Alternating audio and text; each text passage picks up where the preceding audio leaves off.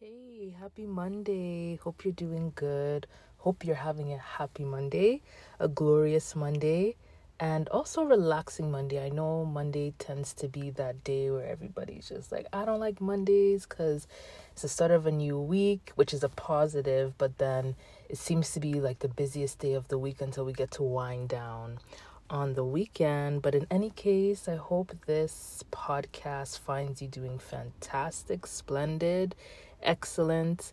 So let's just jump into today's topic right away. So, chapter 5, mind your tongue.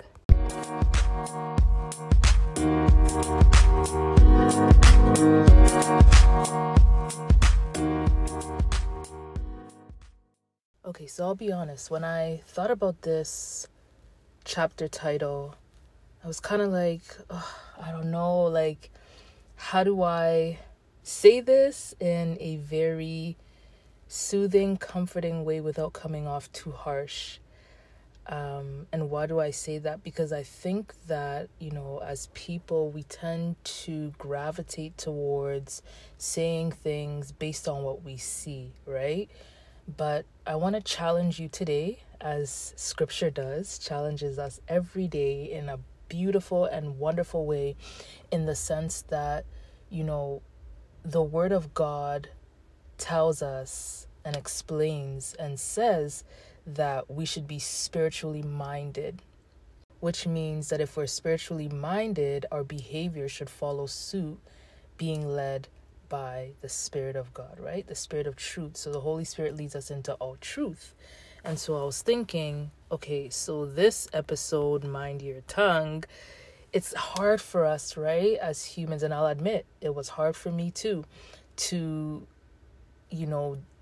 say things based on what God has shown me spiritually as opposed to what I'm seeing physically. So, for example, if God gave you a promise, this is going to be just a very simple example, but if God gave you a promise that, okay, in 3 years, you're going to be a multimillionaire, but when you look in your account today, what you see is like $1 to your name, you start to think, wait, but what God said, like, how is that going to come to pass? Like, is it even possible? Because right now I don't have that multi-million-dollar money. And so we start to gravitate towards the reality, quote unquote, what we physically see as opposed to what we see spiritually or what God has revealed to us. So back in chapter 4, for example, and even chapter 3, I was saying that, our reality or the vision that God gives to us is not based on what we see. So seeing is actually not believing, or seeing physically is not believing, but seeing spiritually is where we are able to then walk in faith based on what God has promised or what God has said. So why am I talking about all this spiritual stuff? Because I think it matters in the way that our actions unfold, right? So if we are basing a lot of our thoughts, a lot of our feelings on our physical reality, then our words are going to match how we feel, or our words are going to match how we think, or our words are going to match the thoughts and the feelings that come into our mind and into our heart, as opposed to what the word of God says, or as opposed to what God has revealed to us through his word and specifically to us directly as he communes with us, right? And this is something that I've had to grow and learn in because, like I said, it's easier to base my words on what I see. Now, if I have the power to speak life and death, that means, here's the thing. It's really interesting. So as humans, we have the power of life and death in our tongue. So we know that this principle or this scripture is actually from the Bible itself. But the interesting thing is that you don't have to be a believer. It's not limited to only Christians. This works for everybody because as humans, we are all created in the image of God. And so I'm going to go to the scriptural reference because I think a lot of the times in the world, like, we kind of talk about things like manifestation, and it's all based on our own power and our own abilities. But I want us to go back to the source and the one who gives us the wisdom to be able to understand, to do, and follow through in all of these things. So Proverbs 18:21, it says that death and life are in the power of the tongue, and they that love it shall eat the fruit thereof. which means that we have, each and every single person on this planet has the power of life and death in their tongue. We have the authority and we have the power to speak a positive word and see it come to pass, and speak a negative thing and see it come to pass. And so I always ask myself, okay, if we have the power of life and death in our tongue, where does that power initially come from? So then we go to Matthew 15, which says that it's not what goes into somebody's mouth that defiles them. That's not really the problem.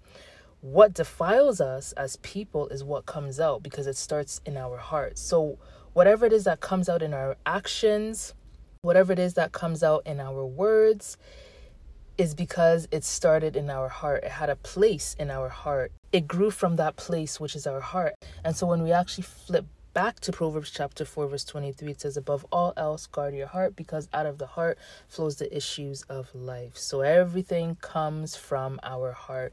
So my actions, my words, my deeds, everything starts from my heart, right? And so that's really interesting then when you think about minding your tongue, right? Or even me speaking to myself, Eunice, mind your tongue, watch your words, watch what you say. You know, a lot of people will say things like positive affirmation, speak positively, speak positive things, quote unquote, into the universe. And I'm going to challenge that actually and say, speak positive things, because God has given you authority to say these things and for those things to come to pass with the backing of heaven. Here's the thing. As a believer, and even not as a believer, I just want to challenge you to sort of take the universe out of the conversation just for a second, and let's redirect and refocus and reshift our attention to the creator of that universe, who is God, whom all power resides in. And let's look at the principle that he talks about, right? He tells us that we have life and death in our tongue. So if I have life and death in my tongue, that means that whatever it is that I say, I will see the fruits of it. So here's the thing. If I speak life, or I speak good things, or I speak blessings, or I speak positive things, I'm going to reap positive fruit. On the flip side, if somebody speaks negative things, words of death, words that are discouraging, words that don't have life, words that are essentially empty, that person will bear fruit of negativity, fruit of things that they really probably don't want to see in their lives. And so this is where I understood our power to reside as God's creation, is that what I need to do is I need to watch what is in my heart, so that what comes out is things of life, words of life, actions of life, thoughts of life.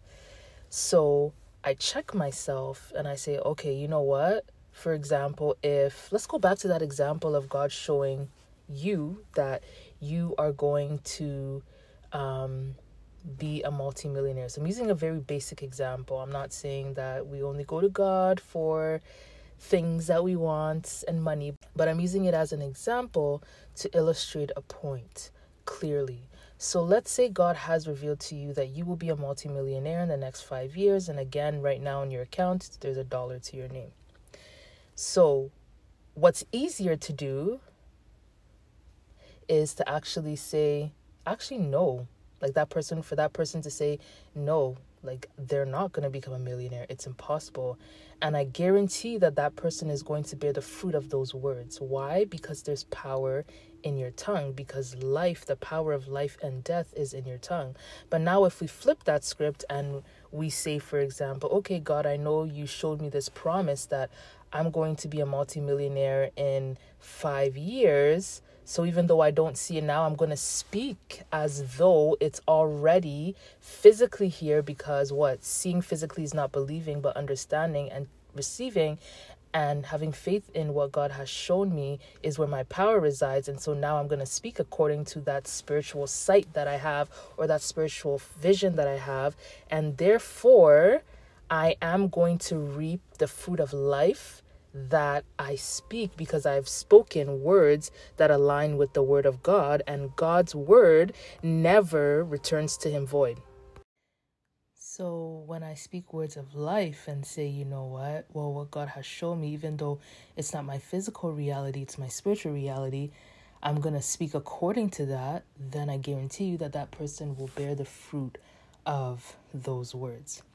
And I want to say something which is really interesting. So I'm going to kind of put a twist on this. It's not only about speaking words of life or words of positivity or good words over your life, but also over the life of other people. So what do I mean by that? We all have friends. We all have trusted confidants. We all have people that we lean on and who lean on us. And it's really important for us to be able to also build up those people with our words and to encourage and to speak life over those people and to prophesy over those people. So I want to preface that by saying, or actually pause for a second and actually say that you don't have to be an encourager, capital E, or have the gift of prophecy, capital P, to encourage, to uplift, to build up. These are all characteristics. These are all practices that we can all develop and we can all build as we continue to understand how powerful our words and how powerful our mouth really is, right? And so, for example, I can say that I have friends who, even when they're waiting on their own blessing, they still encourage other people. So they may be looking for a job, for example, and they may not have, gotten a job yet, but yet you're looking for a job and they encourage you. They call and encourage you. They call and pray with you. They call and speak life over you. They call and speak good things over you. They text and they essentially prophesy. They speak good words about your future. And even though they have not received their blessing and they're patiently waiting, even though they're waiting their turn, they're still able to understand that, let me actually look outside and think outside of myself and encourage and speak life and speak words of wisdom and speak words of encouragement and build up my friend, knowing that I'm also sowing into my own life by doing that. And that's not a selfish sowing. It's that I understand that my words are powerful. And even when I don't see the fruit of what I want or what it is that I'm waiting for in my life yet, and the key is yet, because it will come to pass, what I can do in these moments as I wait on God or as I wait my turn, for example, is I will encourage, I will prophesy to, and I will build up my friend. And as I do that, I'm also sowing good seeds. I'm also sowing seeds of longevity. I'm also sowing seeds of life. As I speak these words onto my friend, I'm sowing words that will reap good fruit in my life as well. And that is a secret that I have learned as I have grown, right? And I've matured, is that as I continue to pour into other people, and I'll be very transparent here,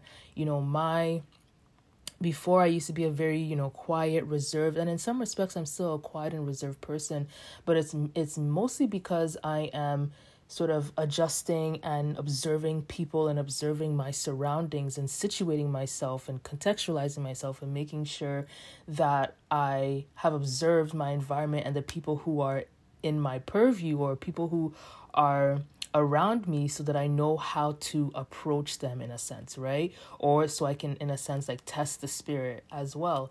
And so for me, somebody who I would say, I really, really am big on encouraging myself, encouraging my spouse, encouraging my family, encouraging my friends, encouraging people who are connected to me, whether or not we have a personal relationship or not. I am one of those people who will prophesy over somebody's life as the Holy Spirit leads me, right? So I'm not going to just speak out of terms necessarily.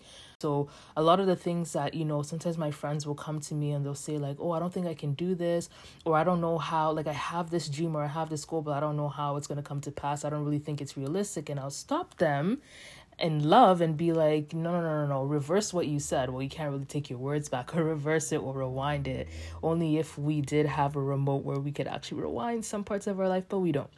But anyways, that's to say that, sometimes I'll get my friends or ask them to pause and just think, about what they're saying and actually shift the focus back on God, who's able to fulfill everything. And one thing too is that, years ago, God revealed to me, my revelation at least of God is that he's the one who's able to do the impossible. So I've said it on a post before.